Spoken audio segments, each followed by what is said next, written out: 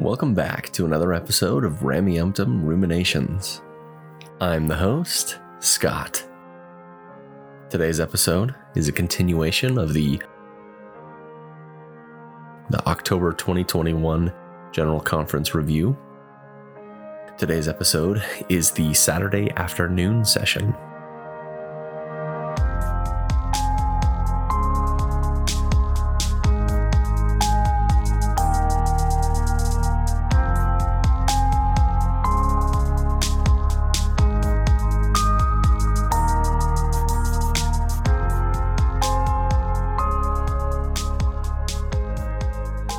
Thanks for coming back for another episode.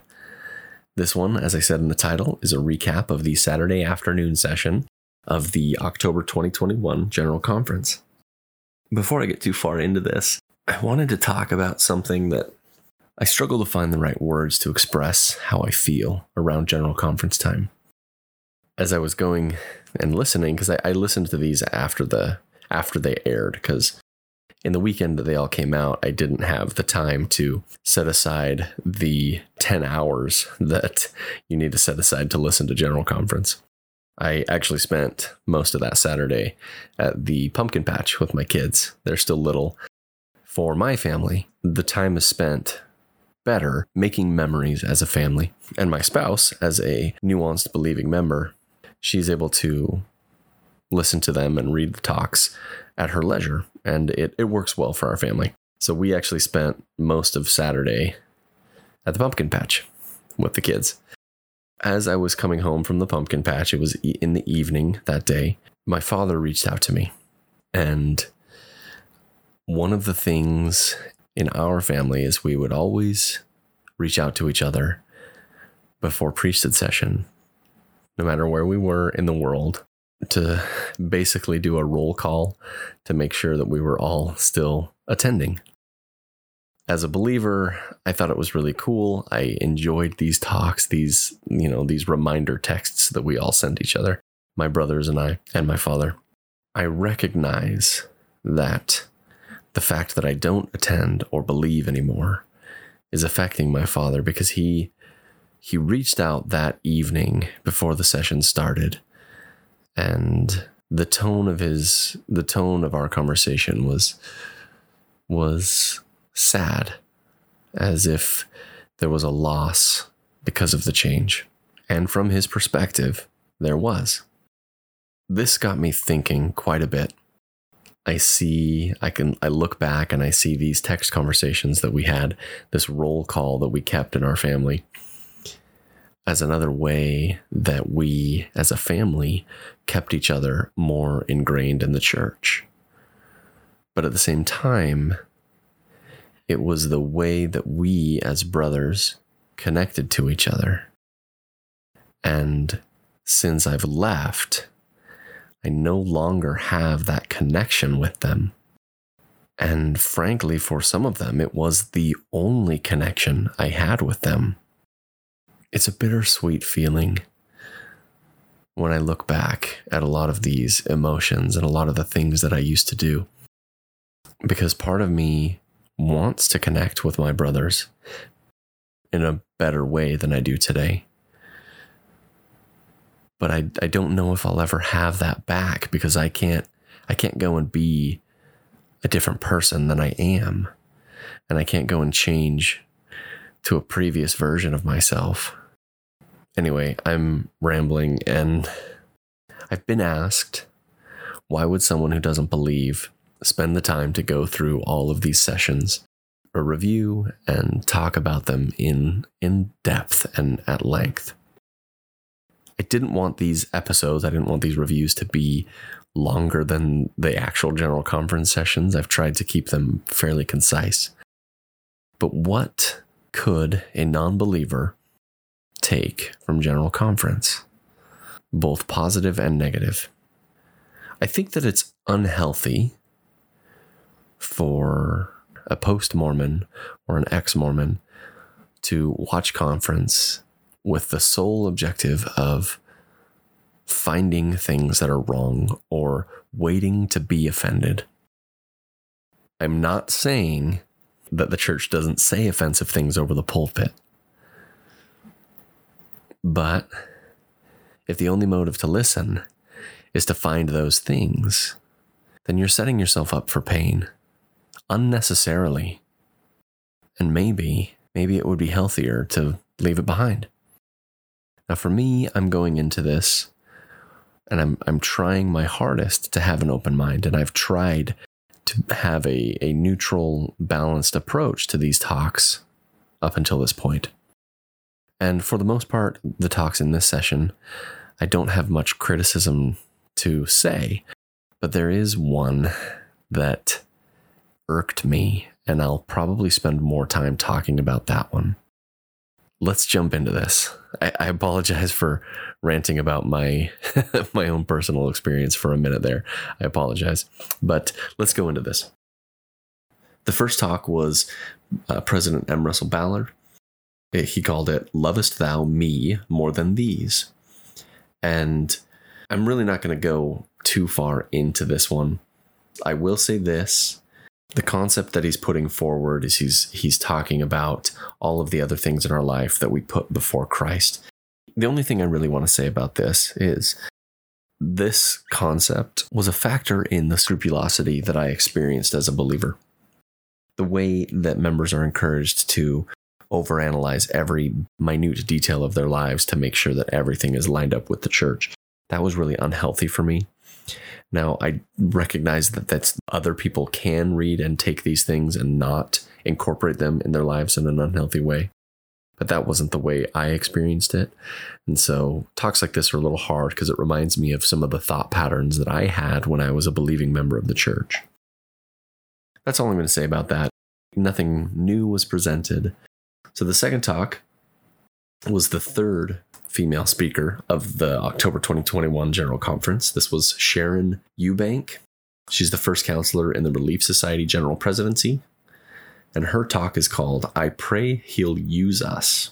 She starts off her talk by telling a story of a family that was in need and how they gave back to the church by sending in some baked goods to the church. Not very far into her talk, she starts talking about the many things that the church does as their responsibility to take care of the poor all over the world. She says that the Church of Jesus Christ is under a divine mandate to care for the poor. There's lots of references in the scriptures that talk about this. An important one would probably be Doctrine and Covenants 104, 11 through 18. It talks about taking care of the poor and the needy. 18 specifically says, "Therefore, if any man shall take of the abundance which I have made, and impart not his portion, according to the law of my gospel, unto the poor and the needy, he shall, with the wicked, lift up his eyes in hell, being in torment." That wasn't what she cited. This is me citing the scriptures, so I just wanted to make that clear. But she's talking about the fact that the church has been instructed through their scriptures to take care of the poor and the needy. She goes through and she starts listing a number of things that the church does. And here's the list that she says. The church responds to this charge in a wide variety of ways, including the ministering we do through Relief Society, priesthood quorums and classes, fasting and the use of fast offerings, welfare farms and canneries, welcome centers for immigrants, outreach for those in prison, church humanitarian efforts, and the Just Serve app, where it's available, that matches volunteers with service opportunities. These are all ways organized through the priesthood where small efforts collectively make a big impact, magnifying the many individual things we do as the disciples of Christ. She actually explained my criticism with this really well here. She says, where these small efforts collectively make a big impact. I think the local efforts that the church makes in its areas are good. They're great, even. But the church as a whole is taking credit for these local efforts in a way that I don't think matches with what the church should be doing. As she mentioned, the church is under a divine mandate to take care of the poor. So according to their scripture, Doctrine and Covenants 104, 11 through 18, if you've been given abundance, you have to take care of the poor. According to the law of the gospel, you have to take care of the poor is basically what that verse says. I've gone into it in a lot of other places. Lots of other podcasters have talked about this. It's something that's on the minds of many people that have left. I'm going to talk about two numbers, then I'm just going to drop the subject. The first number I want to talk about, we know that in the Ensign Peak Advisors Incorporated, which is the church's investment division, it was founded in like the 1960s. In 2020, the accounts that it managed were in the ballpark of $140 billion.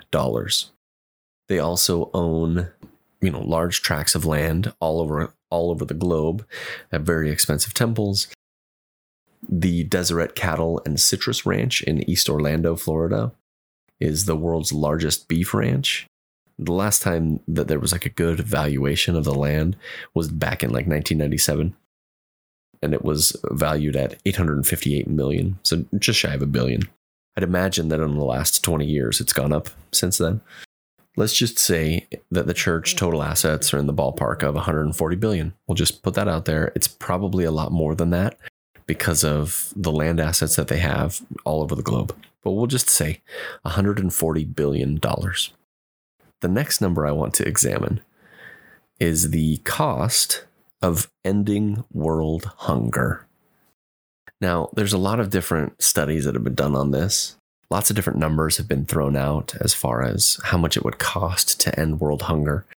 And the cost per year, if you will, ranges anywhere from $7 billion per year to upwards. A couple of articles that I read were $300 billion per year ballpark for how much it would cost to end world hunger. The numbers that are giving lower estimates, these ones are typically saying how much it would cost to just feed these people. The higher numbers that I read, those were more focused on developing these countries and developing the world in a way where it would be sustainable and it would establish systems where world hunger just wouldn't exist anymore. These much higher numbers, it's establishing a system where world hunger just wouldn't exist anymore. And the lower numbers, it's typically looking at ways to end hunger just by feeding people. If we just take the $7 billion number and say that's what it's going to cost to feed every person on the planet, and reducing malnutrition, the Church of Jesus Christ of Latter-day Saints could afford that $7 billion by itself every year for the foreseeable future and never run into problems financially. If we're looking at the larger number, the 265 to plus billion per year, it would be something they would have to do as a combined effort with another faith, another religion. The point I want to make is this. The church claims to be doing a lot and taking care of the poor and helping those in need. They make this claim, but they can't back it up when you look at it in any rational way. The people that make the claim that, they're saving it for a rainy day fund, they're ignoring what Sister Sharon Eubanks said and what the scriptures say and the example of Christ, frankly. The church sets up this idea of if you have the means to take care of other people, then help them, but then it doesn't do it itself. She finished it off by citing examples and things across the globe that the church is doing. But again, it's not doing anywhere near the good that it could be doing if it used these finances in a way that would benefit the world. The next speaker was Elder Brent H. Nielsen. It's the talk called, Is There No Balm in Gilead? I don't have a ton really to say about this one. Kind of the Reader's Guide, a short description of what he's talking about is he's going through the healing power of the Savior and how, the priesthood is able to heal our bodies. But a more important thing that the Savior can do for us is to heal our hearts. And he shares some examples. And for people that do find value in belief in Christ, I think his talk is great. It did a great job of explaining how you can have faith in Christ and how it can help you heal and become a better person. In this talk, he gives an example of his own father who they tried to give a blessing to heal him, but he ended up passing away. And he talked about how their faith in Christ is what helped heal their hearts to make them get better after this. The next speaker was Elder Arnulfo Valenzuela of the Quorum of the 70. His talk is called Deepening Our Conversion to Jesus Christ. And he goes through a number of scriptures, talks about, the spiritual gifts of God and how members of the church often take those for granted. I do want to bring up one thing from this talk that kind of rubbed me the wrong way.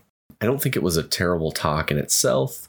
Some truth claims that I disagree with, but overall, just talking about becoming a better person. About halfway through his talk, he relates a story that just... I'll read his words and then I'll talk about what I thought of it. He said, "One afternoon, my wife and I were invited to a home of a friend. Their 7-year-old son, David, had never heard of the Bible story of David and Goliath, and he wanted to hear it. As I began to tell the story, he was touched by the way David, with his faith and in the name of God, the God of Israel, wounded and killed the Philistine with a sling and a stone, having no sword in his hand. Looking at me with his enormous dark eyes, he asked me firmly, 'Who is God?' And I explained to him that God is our Heavenly Father and that we learn about him in the Scriptures. Then he asked me, 'What are the Scriptures?' I told him that the Scriptures are the Word of God and that in them he would find beautiful stories that would help him to better know God. I asked his mother to use the Bible that she had in her home and that she not let David go to sleep without reading the whole story to him. He was delighted as he listened to it. The Scriptures and our knowledge of God are gifts that we too often take for granted. Let us cherish these blessings." At face value, it's a story of someone helping teach a friend's kid about God. For me, the important part is this. It's clear that this child or this family either belongs to a religion that doesn't believe in the same God that the Abrahamic religions do, or their family is atheist or agnostic somewhere else on the belief spectrum, if you will. The kid asked Elder Valenzuela, he asked him who God was. That stood out to me as a red flag. So I'm going to flip the script a little bit and retell the story in a way that might make a Mormon feel uncomfortable. What if someone else had gone into Elder Valenzuela's home and said something along the lines of this? "Did you ever hear the story of when the Buddha shared tangerines with the children? You've never heard of the Buddha? Well, let me tell you who the Buddha was. Let me tell you some of the teachings of the Buddha." Or you could insert any other religion. You don't know anything about Hinduism or Taoism or Confucianism? Well, let me tell you about some of these religions. If someone from another faith came into your home and started teaching your 7-year-old child about their faith, and I think that most members of the church would be upset if someone came to them and started teaching their children a faith system that wasn't what their parents were trying to give them. That would make many parents very upset. And then his call on the mother to read the Scriptures to her child every night. The arrogance of the church is on full display in a story like this. The next speaker is everybody's favorite, Bradley R. Wilcox. His talk was called "Worthiness is Not Flawlessness." He is currently the second counselor in the Young Men's General Presidency. Now, at face value, the bullet point version, if you will, of this talk sounds like it's moving in the right direction, but the way it's presented is still toxic perfectionism. He talks about, in this one, he goes over the fact that everyone makes mistakes. Everyone's going to feel like they've failed too many times.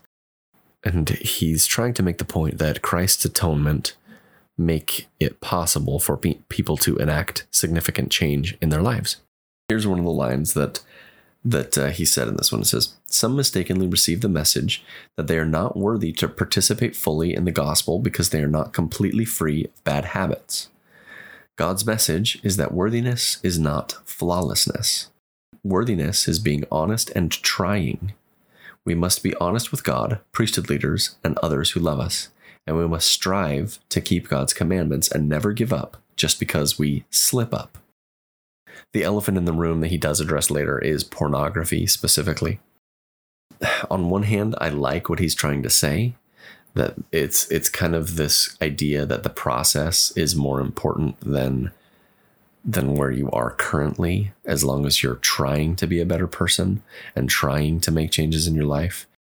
That's more important than any current mistakes that you're making. I disagree with what they define as a mistake or a sin.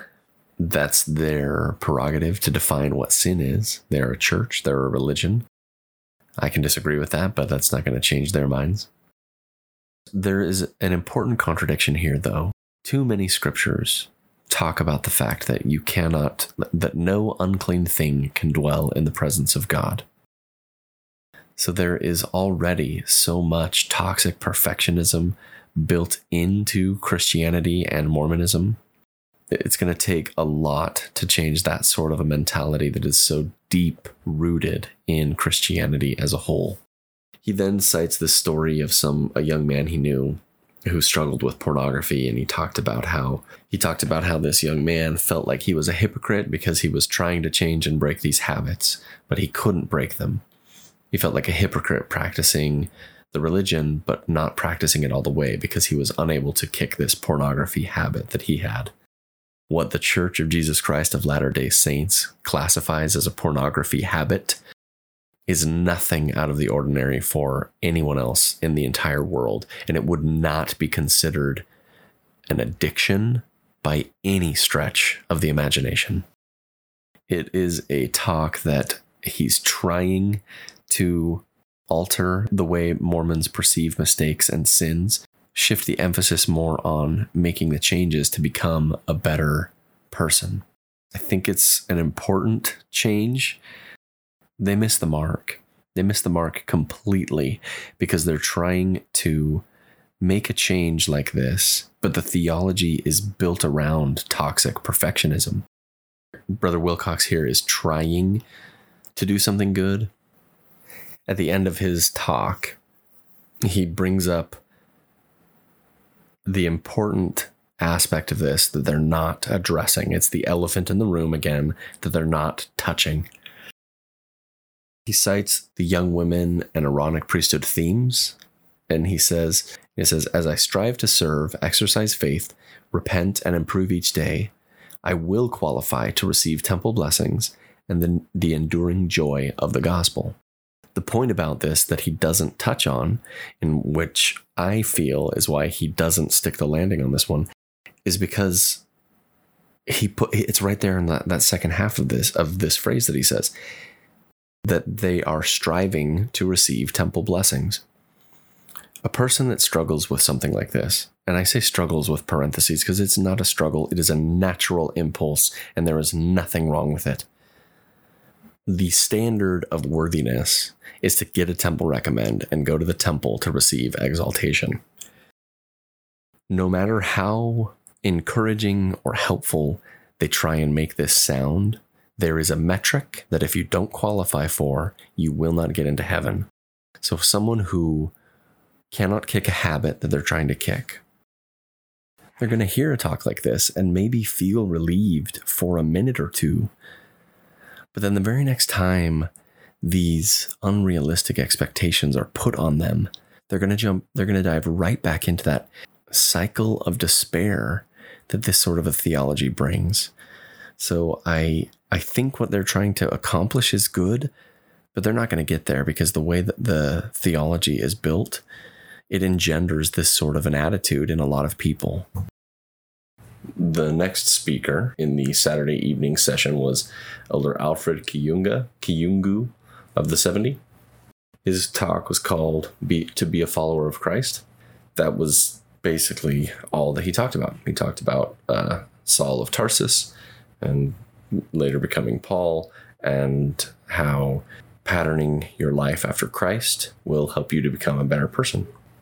And this, even though I'm not a believer in Christ as a savior of the world, I think that someone who studies the teachings of Christ, the things that he said, and looks at the humanitarian aspects of his ministry, I think there's a lot of good that can be taken from someone who tries to pattern their life after Christ. So I'm in agreement with him there. Don't have a ton to criticize with this.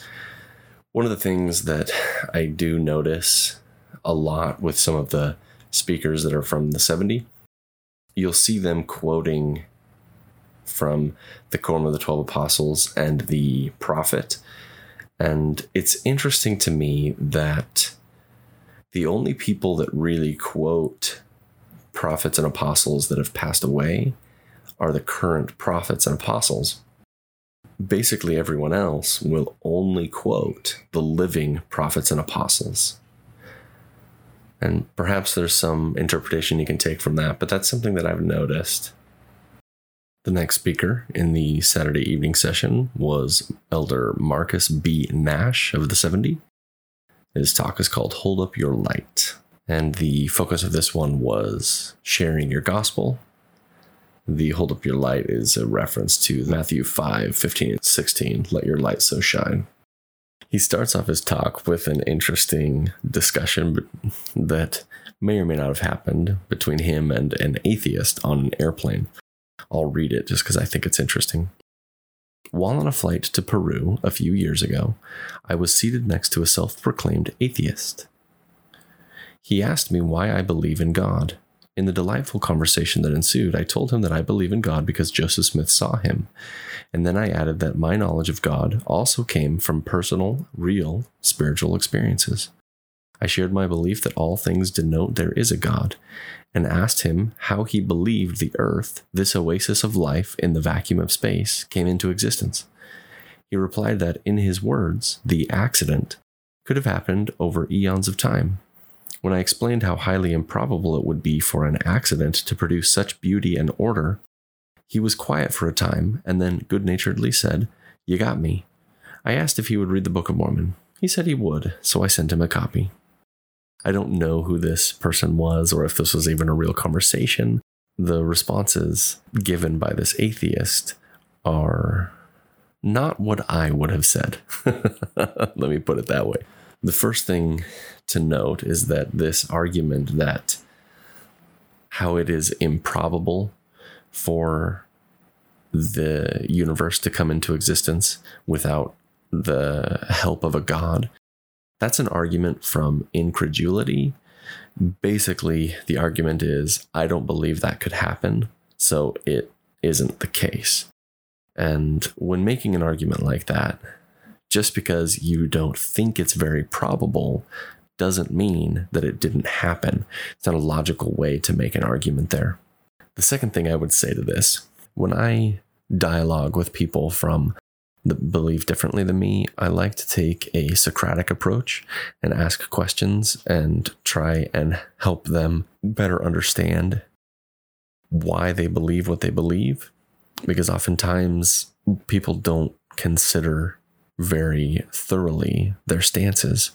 This is similar to the street epistemology method, where you're just kind of asking them more questions to get to the root of what they actually believe. Now, even though I don't think it's a good argument for a divine creator, I would probably, in a discussion like this, concede and say, okay, let's suppose that this is a valid argument, that the world is perfectly curated and crafted for humanity. I think there is evidence to the contrary. If this world is perfectly curated and created for mankind, how could you tell the difference between a simulation that was perfectly created for us and an actual reality created by God? Let me phrase that again. How could you tell that this God is not a programmer that wrote code and perfectly designed a world for us to live in the simulation? If this is the evidence for God, the beauty of the world, and how perfectly designed it is, what evidence is there that it isn't a simulation? Or let's say, yeah, we can tell that it's not a simulation. What evidence do you have that it's the Judeo-Christian God that created it and not the countless other gods of the world? When you get to the heart of a belief like this, it comes down to personal convictions. For me, personal convictions aren't enough to satisfy me to come to a logical conclusion of the origin of the universe. From here on, Elder Nash tells some stories about some people that he converted. Again, these airplane stories, sitting next to somebody in an airport. He talks about how the gospel brings joy and hope to people. I get the impression through this talk that he's trying to share as many different conversion experiences from people of disparate belief systems. He talks about, and I believe it's him making reference to Doctrine and Covenants 123, but he says, brothers and sisters, there are many among all parties and denominations who are only kept from the truth because they know not where to find it. The need to hold up our light has never been greater in all of human history, and the truth has never been more accessible. I think there's some irony here, them talking about the church having the truth and them also obfuscating the history of the church. I just think that that's kind of ironic.